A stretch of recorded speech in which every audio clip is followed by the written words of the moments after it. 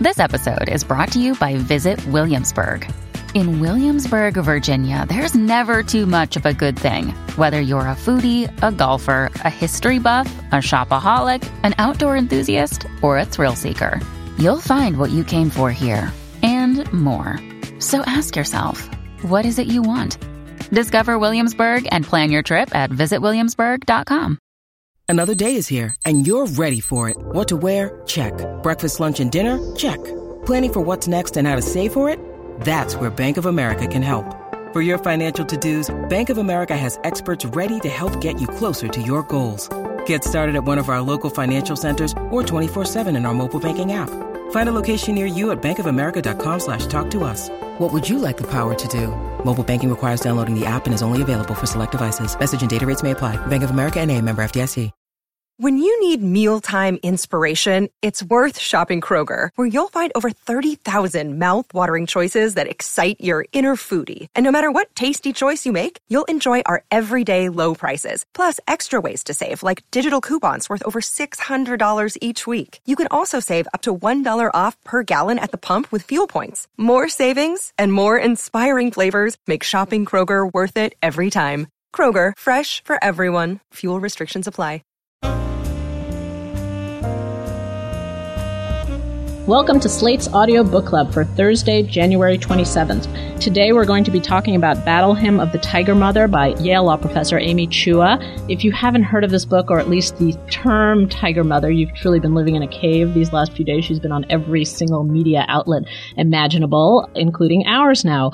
This is Hannah Rosen. I am an editor of Double X, and I'm joined here in the DC studio by Anne Hulbert, who's Slate's literary editor, and who's herself working on a book about child prodigies. Hello, Anne. Hello, Hannah. And she wrote Slate's review of this book, by the way, which you should check out. And in the New York studio, we have Nina Shen-Rastogi, who writes Slate's Browbeat, the culture blog on Slate. Hi, Nina. Hi, Hannah. So before we get to talking about Tiger Mother, which we are so excited to do because even though there's been so much said, there is yet so much more to say, I want to make an announcement about the future of Slate's Audio Book Club.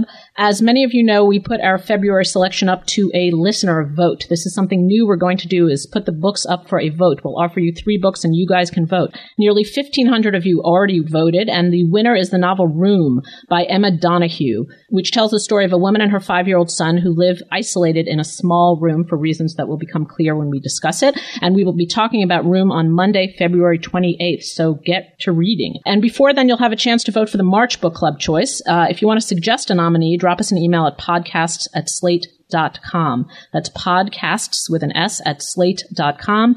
By February 4th, we will pick the top 3, and then the voting will take place February 7th to 11th at slate.com/book club. So please come and vote with us. Okay, on to Tiger Mother. Let's just set the basics in case people have forgotten them or have missed them.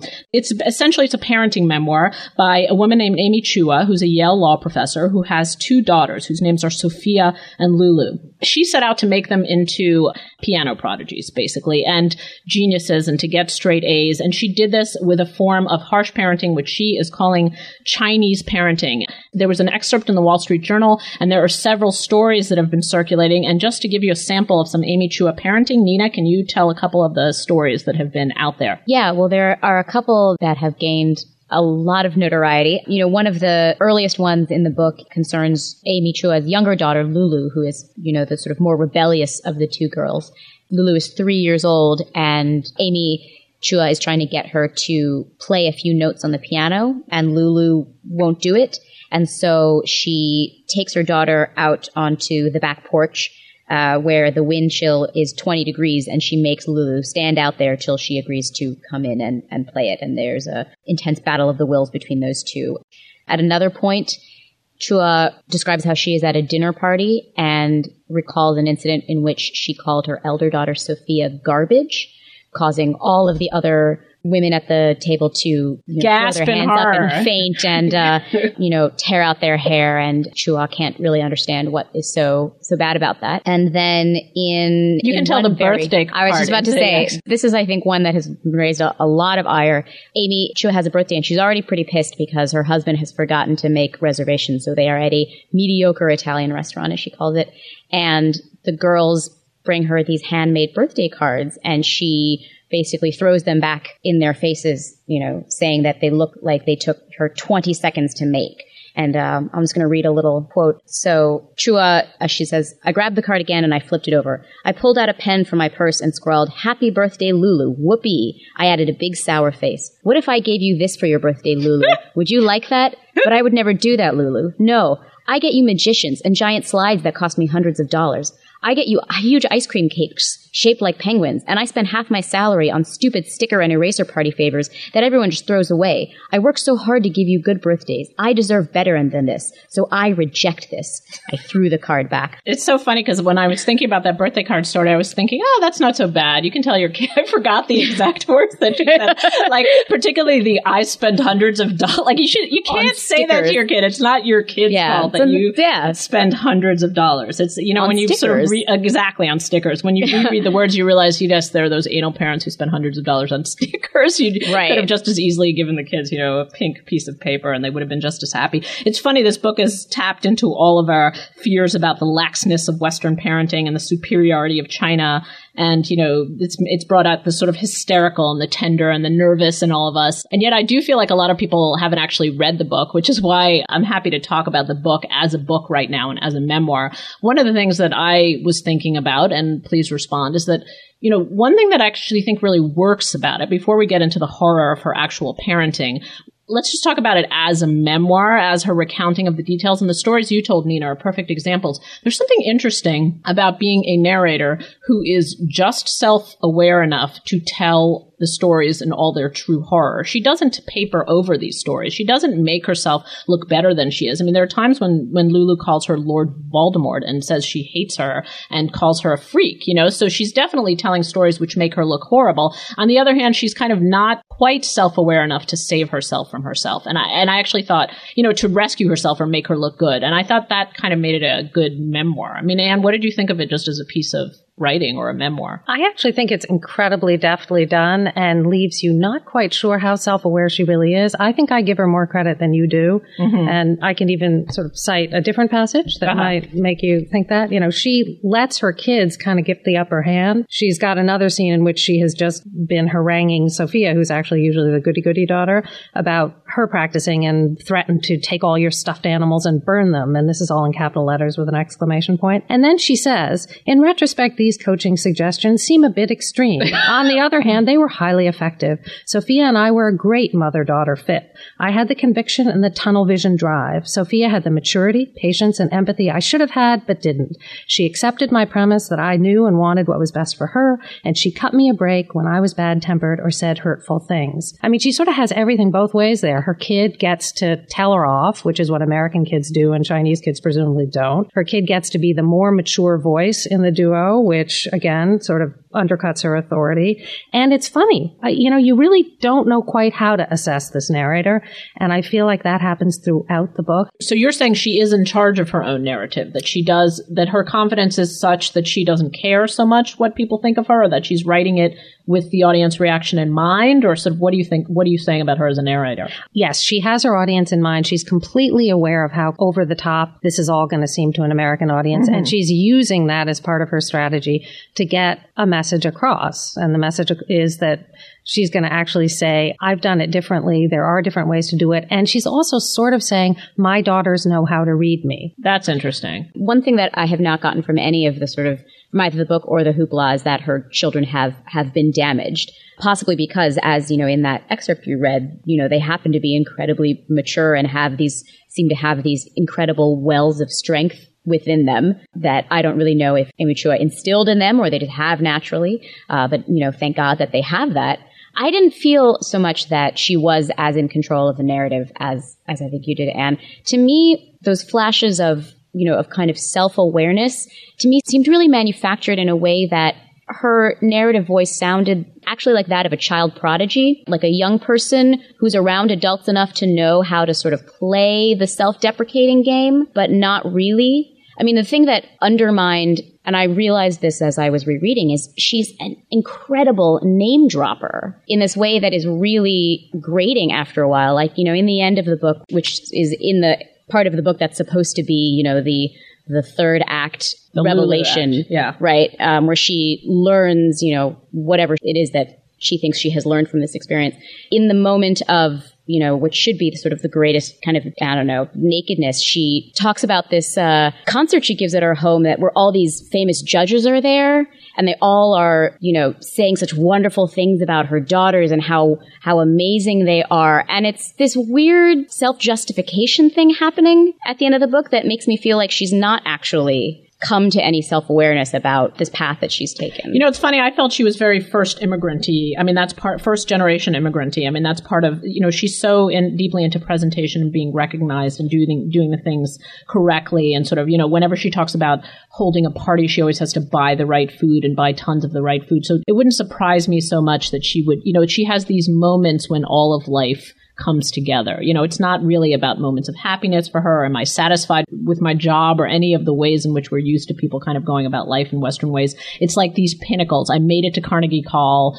She played at her bat mitzvah. It's like there are these 5 moments in life which make it all worthwhile. That's kind of the rhythm of her child-rearing life, which is very unusual. I wouldn't say that's the rhythm of mine. The moments I remember are, very random moments of happiness and togetherness that, I barely remember anybody's concert or ballet show. To talk more about the self-awareness question, because I'm really interested in this, let's move to Lulu for a minute, because I feel like most people have not read this book who are writing about this book. That's perfectly clear because they always mention those same 3 stories. There are 2 or 3 other stories in the book which are much more disturbing, horrible. The relationship with the Jewish grandmother, for example, which we can talk about in a minute.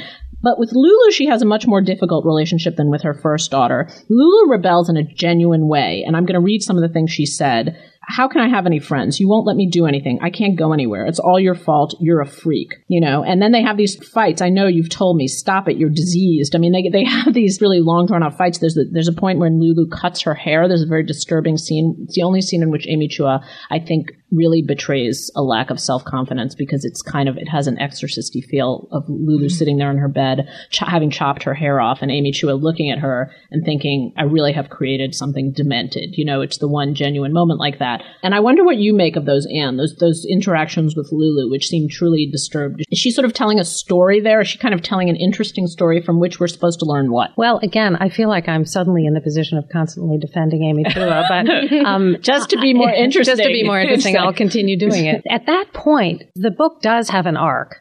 And the arc, by its third part, is about Amy Chua's comeuppance. And there really is a comeuppance. And I actually think part of what is painful about the third section of the book, and the one that makes you most apprehensive about the publication of this book, is that she does bear poor Lulu's crisis pretty nakedly there. And it does seem to me she's pretty honest about how she's suddenly really worried. I mean, there's a kid who isn't just angry at her, is angry at her father, is angry at her sister, closes the door to her room, is clearly depressed and upset and doesn't, is unhappy at school. Every symptom of a deeply unhappy 13-year-old. And she's rattled. She's not seen this before in Sophia, and she admits it. And the prose and the perspective does change. She's also said, I think she even says it in the book, that section was really, really hard for her to write. The first 2 kind of flowed forth. She was the persona she's okay at being. I think and took her 6 weeks, by the way. I think she's 8 or something right. like that. Yeah.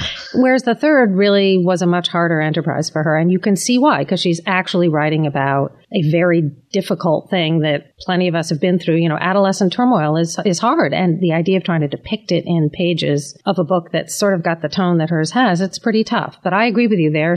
It has an effect. So how do we reconcile those 2 parts? I mean, this is what I'm always thinking when I'm reading the media coverage. No one's read the final third. Is she presenting herself as a cautionary tale? I mean, she failed with Lulu in some sense. They have this blowout in a restaurant. She says something like, here I was criticizing these out-of-control Western children. Now look at me. I'm sitting here in this restaurant. My daughter's just smashed a glass on the floor. We're having a screaming, dragging argument, and I just walked out the door. And then she comes back, and it's this very dramatic moment, and she says, fine, you win. You can give up the violin. And she lets her give up the violin. And so is this book not, in fact, what she has been saying? I mean, everybody's been making fun of her on all the media interviews she's been doing for backtracking, but isn't she a cautionary tale there? I mean, isn't she at some level saying, I screwed this one up? I think in some ways she is a cautionary tale, but at the same time, rereading that last part of the book, I don't know. To me, it feels like if she failed with Lulu, it's not that she, created a child that, is in emotional turmoil, but a child who, with Sophia did what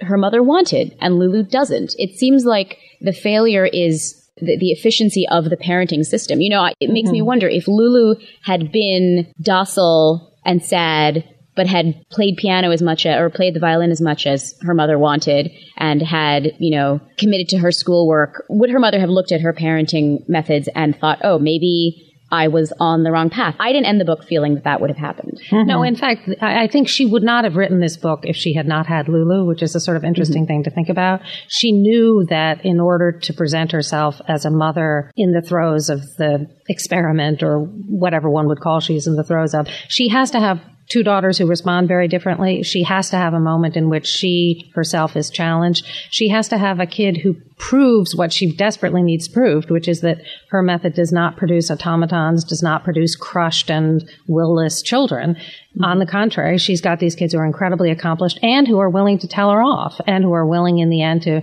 drag her into public. I mean, I actually think the way she tells the story of Lulu's rebellion, though it's very painful, is quite revealing. She says, obviously, an enterprise like mine is a kind of, she says something like closet enterprise. In America, you can't do this out loud, really. But Lulu had my number. When she got sick of this, she took me to task in public. And that's where this doesn't work anymore, and where suddenly I was called on a carpet. I had to confront the ways in which my methods don't wash in America. But Lulu is proof that even that outcome is actually a good one. That's such an interesting theory, because it's clear from the book, and I've been trying to make sense of this, that her kind of intellectual, emotional, and narrative energy is with Lulu. I mean, Sophia, there's one moment where she quotes a beautiful letter that Sophia wrote just before she's playing at Carnegie Hall, and structurally the book is set up that that's the crescendo of the family existence, playing at Carnegie Hall. But in fact, emotionally, that's not at all a memorable moment in the book. All the memorable moments are with Lulu. And so I've always wondered, what is it about her and Lulu? What is the lesson we're supposed to take from Lulu? But maybe it is exactly what you're saying, that you get to have it all ways. In other words, you get to have this rebellious child. And in the end, there's this funny kind of interplay between her and Lulu. It's not clear that Lulu's any kind of tennis prodigy, but it is clear that she's quite good at tennis. And she's on her high school tennis team. And Amy Chua describes herself sort of stealthily texting the tennis coach in a way which makes her seem like the errant, dysfunctional child in the end, and Lulu seem like the person in control. And that's kind of interesting.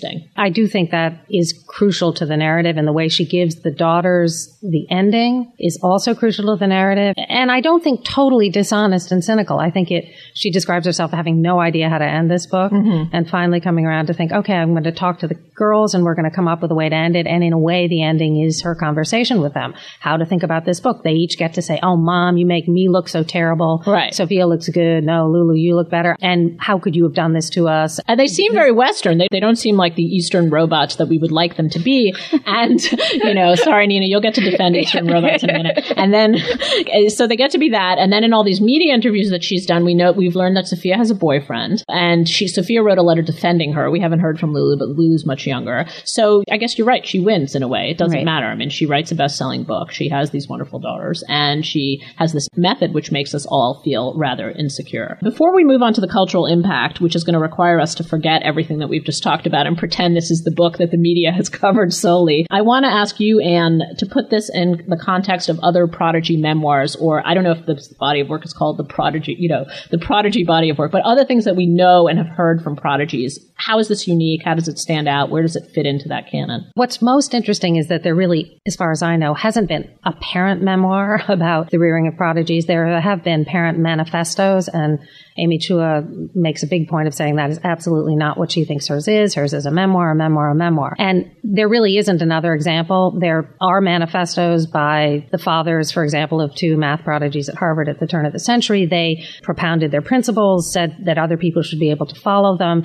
did allude to their offspring at home who were the perfect proof that their methods worked, but they did that pretty much in glancing. Generally, it's been left to the prodigies themselves many decades later to write their memoirs in which they look back and they sort of open up the door and do a version of what Amy Chua does, which is try to say a little more vividly how those principles really were implemented, what daily life was like with that parent. Of course, they're all in retrospect. It's not immediate the way hers is. So hers is really pretty different. Is it like the John Stuart Mill? I had a nervous breakdown. On the other hand, I learned about excellence and commitment and focus. Is that the general lesson that they draw from their upbringing? Well, I think full-fledged memoirs by prodigies are actually not that common a genre. Certainly Norbert Wiener, who was one of the math prodigies at Harvard at the turn of the century, his is very much like John Stuart Mill's. It's a mix of great gratitude and empathy for his father and sense that he was a soulmate who guided him into intellectual, rigorous terrain that he never regretted. At the same time, he too basically had an adolescent breakdown. We didn't know who he was, didn't know why he was doing what he was doing, felt that his father had taken credit for all his accomplishments and had burdened him with all his failures, and really had to work a long time and had a hard time finding his own direction in life. And I think that's a pretty common pattern, that this moment of adolescent transition for a prodigy is really, really hard. I think it's especially hard once you've been made a public model. Right, which these girls have been made a public model. I mean, it's hard to judge the impact of this book or anything that's happened on them until many years later, right? Right. I think that's the real, and it is very new in that they've had their moment to respond in a way, along with Amy Chua, the older daughter really has been out there. And in a way, they had a moment even within the book itself to respond to the book. Right. And that's sort of very 21st century. That hasn't happened before. I'm always wondering if it would have been different if they were sons. Okay, let's move a little bit on to the cultural impact of this book. In order to discuss this properly, we're going to have to reel back and explain kind of how this book entered the public consciousness, not as a full-fledged book, but as an idea. And this began with a Wall Street Journal article, which was called Mother Superior. It's sort of how Chinese mothers are superior to Western mothers, something like that. And it distilled Amy Chua's argument into the things that were designed to provoke the most fear in Western parents, which is this idea that, we are weak-willed. Her children are never allowed to have play dates. They're never allowed to be in a school play. They don't watch TV. They can't play computer games. They have to be number one at everything, not number two. And I told that story about Lulu that Nina recounted earlier, about Lulu being put out to the cold and, being forced to practice and not being allowed to go to the bathroom. And I think it may have even mentioned the burning of the stuffed animals, although I can't remember. But this is the thing that the culture reacted to much more than the book itself. So then we had this amazing reaction. And Nina, describe sort of from the Eastern parent sense, kind of what stereotype was formed, what stereotype it taps into, kind of what was your reaction when you heard, oh no, yet another crazy Chinese mother thing? I actually, because I knew we were doing this podcast, had read the book sort of before the Wall Street Journal came out. And I don't think she does a much more nuanced cultural analysis in the book than was in that excerpt. But basically, the book and the Wall Street Journal article just tapped into this idea that Asian American children in general, Chinese American children, are raised in these homes where there is no joy and no affection, and that all of our parents are these harsh taskmasters and taskmistresses who only love us based on our academic output or our, the accomplishments we can bring home. And was that true in your household, Nina? It was not true in my household. Did you ever get a B? I got some Bs, but I also was naturally kind of a nerdy kid and was really into school and, doing lots of extracurriculars and that kind of thing. So one of the things that I think at least made it difficult to respond to this sort of picture she had drawn is that she very much draws this picture from an isolated sample, right? Her and her parents and her children. And she extrapolates wildly into, this is what Chinese parents are like. This is what Western parents are like. And that sort of mismatch makes it sort of difficult to talk about because what may be true for her family and what may be true for individual, Chinese American families out there may not be true for the whole. So you had a lot of people responding to, oh, I know a family that's just like that. Therefore, that is exactly what Chinese families are like. And then on the other hand, you have people saying, well, my family wasn't like that, so therefore there are no Chinese families like that. And it's that interesting because in the book, she only seems to ping against other Asian families. She'll say, when her daughters don't want to practice on vacation, she'll say, do you think the Kims are taking a rest? Do you think the Kims are taking off on vacation? Or, when her daughter gets second on the math drill, it's the poor Korean boy who's the one who she doesn't seem to play this game with the Western parents. In fact, her husband's Jewish, and the grandmother Florence comes into the picture. And the Jews in this book represent the kind of lax, people who think childhood should be reckless, adventurous, wandering. mothering and everything. And so even though she says, a Ghanaian mother can be a Chinese mother, a Russian mother can be a Chinese mother, she does not limit it to the ethnic stereotype of Chinese. She does only seem to enact her craziness among other, Asian parents. So why does it tap into the Sputnik moment, as everyone calls it? Like, we're falling behind the Chinese. Oh my God, in math test scores, people in Shanghai have soared above us. I mean, there is something to that idea that, maybe we're, I think that's why people are so nervous. It's like, okay, so you can name an individual family that doesn't raise their kids like that. But the fact is, Asian children get test scores far above Western children. Well, and they do in this country, not just in China. It's not simply we're worrying about the menace from abroad. It's, if you look at achievement in this country, Asian American students tend to do much better than other students. In certain subjects. Right. And that does seem, I think, to present a call to arms in a way at home. Though I think the interesting drama she doesn't really tap into, though I think her book has been strategically put out there to play into, is that there is a whole contingent of perfectly non-immigrant families in the United States who do a kind of version of what she's doing, which is the elite, hyper-parented, super kid model, which she doesn't actually address, except in various points where she talks about the difficulties and the ambivalence that American Western parents feel about pressuring their kids to achieve. So it's not as though she doesn't acknowledge that there is a big strain in this country already that has been worried about this, who are not Asian Americans and who are egging their kids on, pushing them to do all kinds of extracurriculars, wanting them to get A's, wanting them to do, enter competitions. This is not an un-American enterprise at this point. Quite the contrary. That's the point where I thought she really had our number. I don't know if you're talking about a really select group of parents or the general American ethos that our children are special and that we praise them a lot. I mean, I did think that she had us right when she said that we have this notion that our children are special and, geniuses in some way and musical this. I mean, you often hear parents talk, oh, my child has such musical talent, but we don't actually have the guts to make that happen. And reading this book, I wondered, and you probably know the answer to this question, are there prodigies or people who end up at Carnegie Hall who don't practice for? I mean, is it possible to create or have a prodigy or someone who succeeds, given that, let's say you're one of these Western parents who wants your child to succeed? Do you have to act like Amy Chua in order to get your child to succeed? I think you do not arrive at Carnegie Hall in 8th grade unless you have been practicing many, many more hours a day than any average kid who plays the piano would ever dream of practicing. And you have to have this goal that that's what you're going to do. Because I was thinking, okay, you can get a kid to practice 1 or 2 hours with gentle coaxing a day. And, I'm thinking with my own daughter who's Sophia-like and pretty, gentle soul and listens to what we say and everything.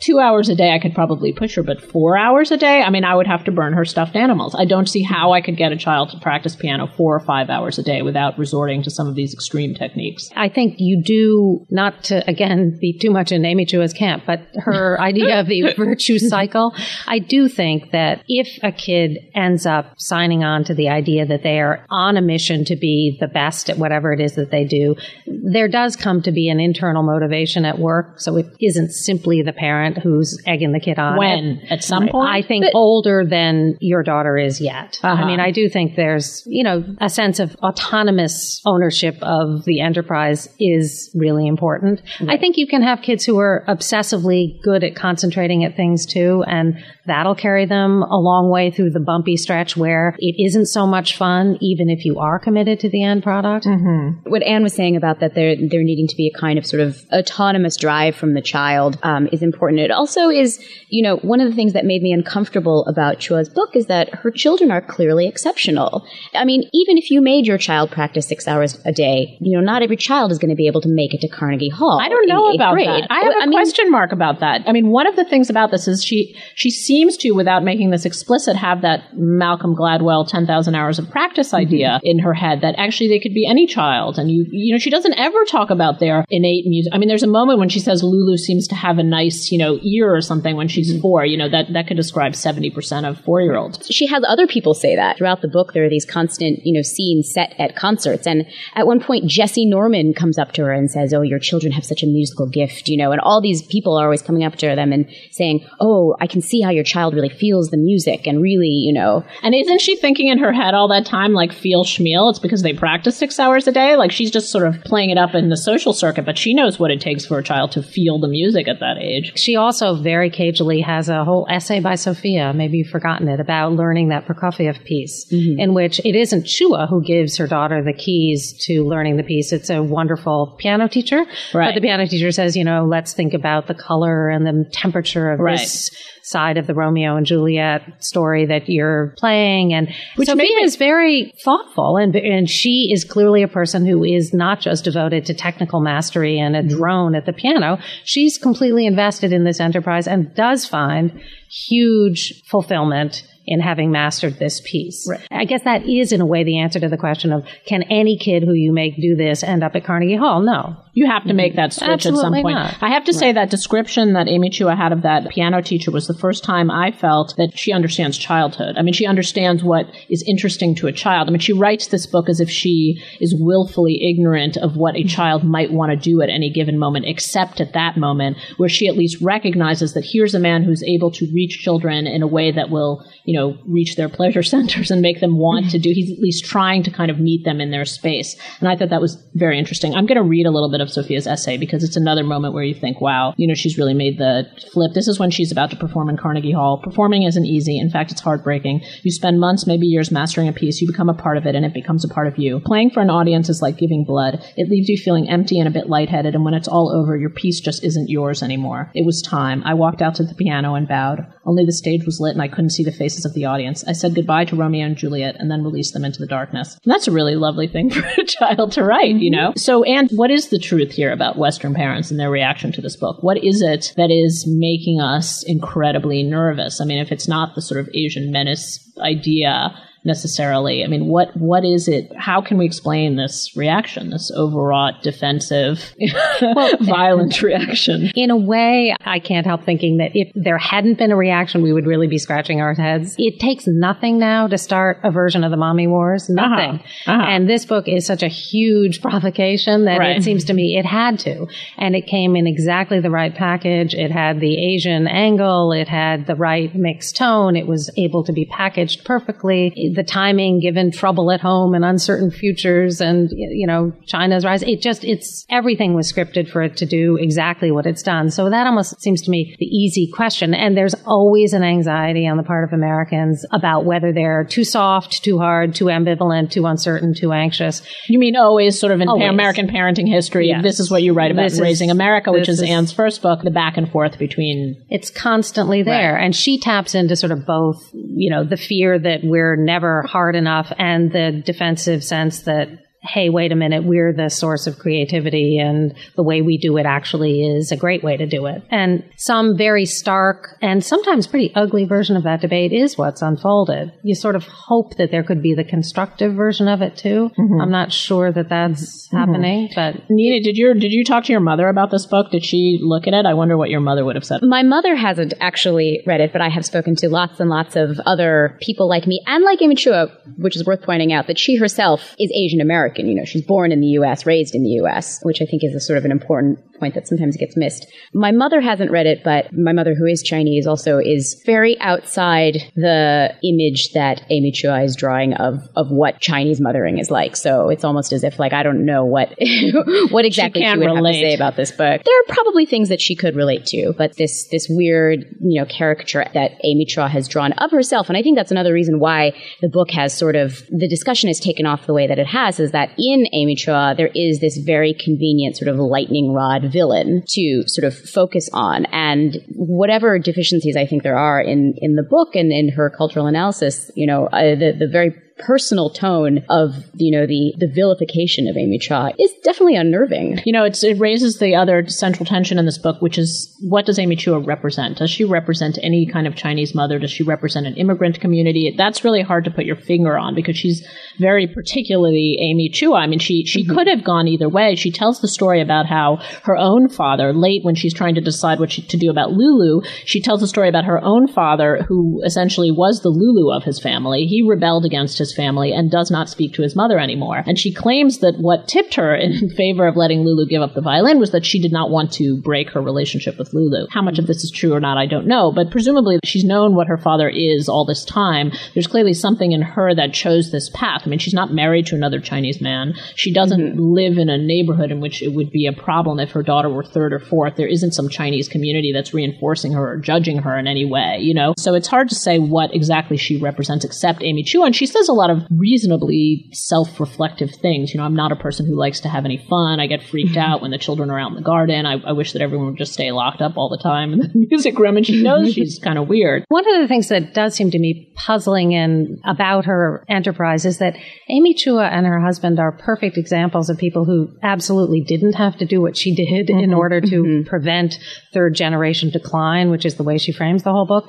Here they are, these two incredibly successful law professors who both aren't the dyed-in-the-wool just law professors. They write mysteries. They do other things. They have lots of money. They live in a lovely place in New Haven, a very intellectual city. Their kids go to a good school. Their kids could be soaring ahead, being very successful examples of, you know, the children of the elite without any of what Amy Chua has put them through. So, and at one point when she's got, I think it's Lulu at the competition for Juilliard spot, she sees the other parents. They are actually her, I guess, first generation parents. And she said, you know, this for them really is the ticket. And she realizes for me, it's not the ticket. So there is this funny tension. As you said, all the landmarks of the process are sort of immigrant landmarks, you know, the bar mitzvah, the Carnegie Hall, the this, Kims, that. And yet, on the other hand, she's living in a world in which she's so part of a very elite mainstream that does not require the Chinese version of all of this to stay at the tippy top. The episode where they go to,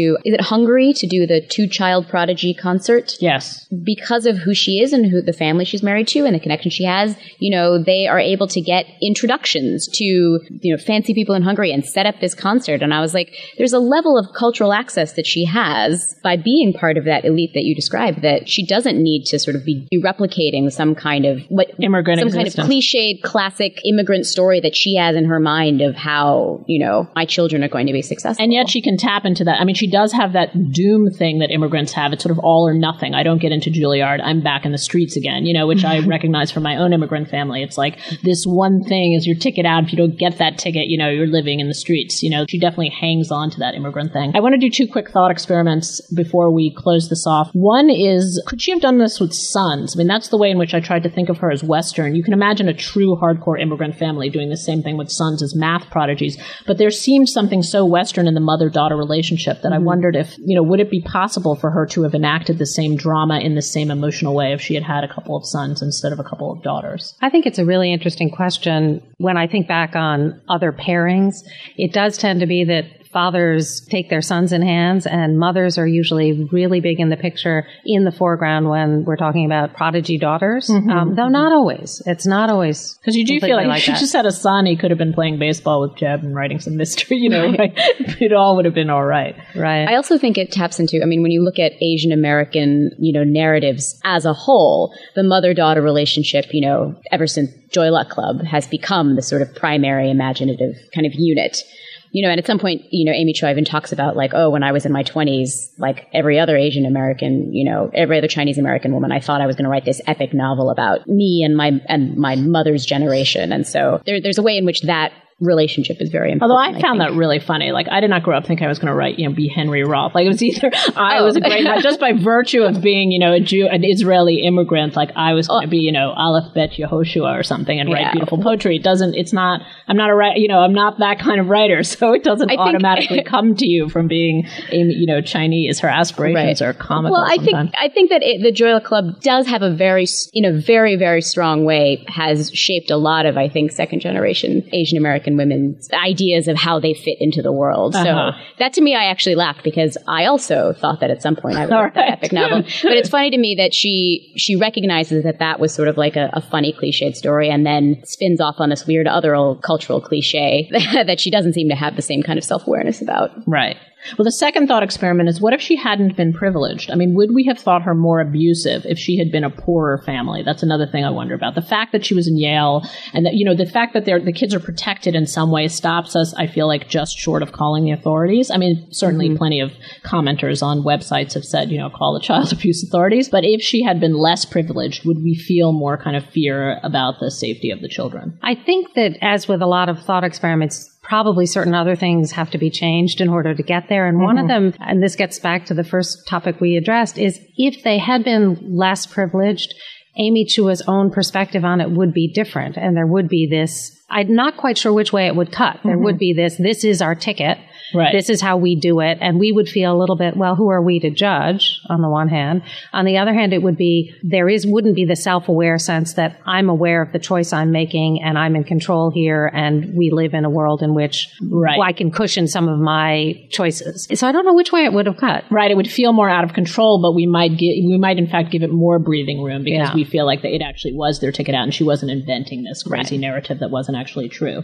Okay. Well, I think we are done with Amy Chua, although I'm sure that the rest of the culture is not done with Amy Chua. I have just two last questions. One, well, maybe this is more for you, Anne, as a parent. I had this fear at one point that it was going to permanently change parenting culture. I don't know if this is a moment that's passed. You said, every mother war is, another occasion for a mommy war. And there was a part of me that felt like, I heard all these stories from my parent friends. Like, I was harder on Jacob. I made him practice X number more minutes of his drums. That's my son. And I just wondered if there was some way in which this was going to permeate our consciousness in a way that very few books have. I mean, very few books have been talked about this much. Maybe Jonathan Franzen's Freedom is the last one I can remember. But this one being so personal and about parenting, does it have any lasting, permanent impact? I think it's hard to say. On the one hand, it really isn't a how-to book, and she makes it so clear how part of a crazy quilt this is, and nobody thinks they could imitate that.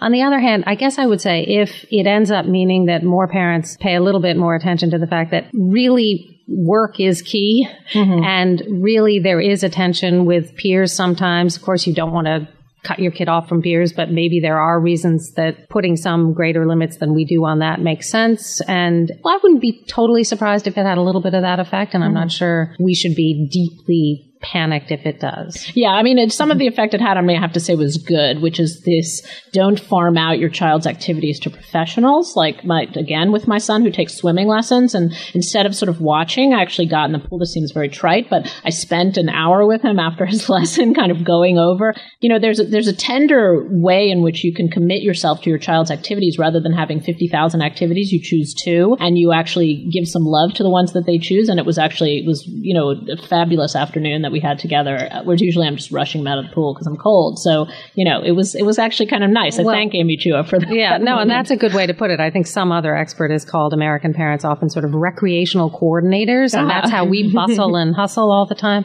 Amy Chua isn't a recreational coordinator. She's a kind of accomplice, ally, whatever. That is, if you construe it in the most positive sense. And your story seems to me a perfect example of that approach. Yeah. So thank you, Amy. Nina, would you recommend this book? That's my final question that we always ask on the book club. Would you recommend this book, and to whom? I would recommend it to anybody who wants to continue engaging in the conversation about it. That's very circular kind of recommendation. Because I think that it's important that if you're going to keep, talking about this, it is important to read the book in the middle of it. But I can't say that I would recommend the book as a piece of writing. It didn't work for me as a memoir, and I certainly don't think it is doing anything for the Asian American community that I think continues to struggle to be seen as the diverse community that it is. Right. So in that case, you would wish for it to go away. I can completely sympathize with that. Yeah.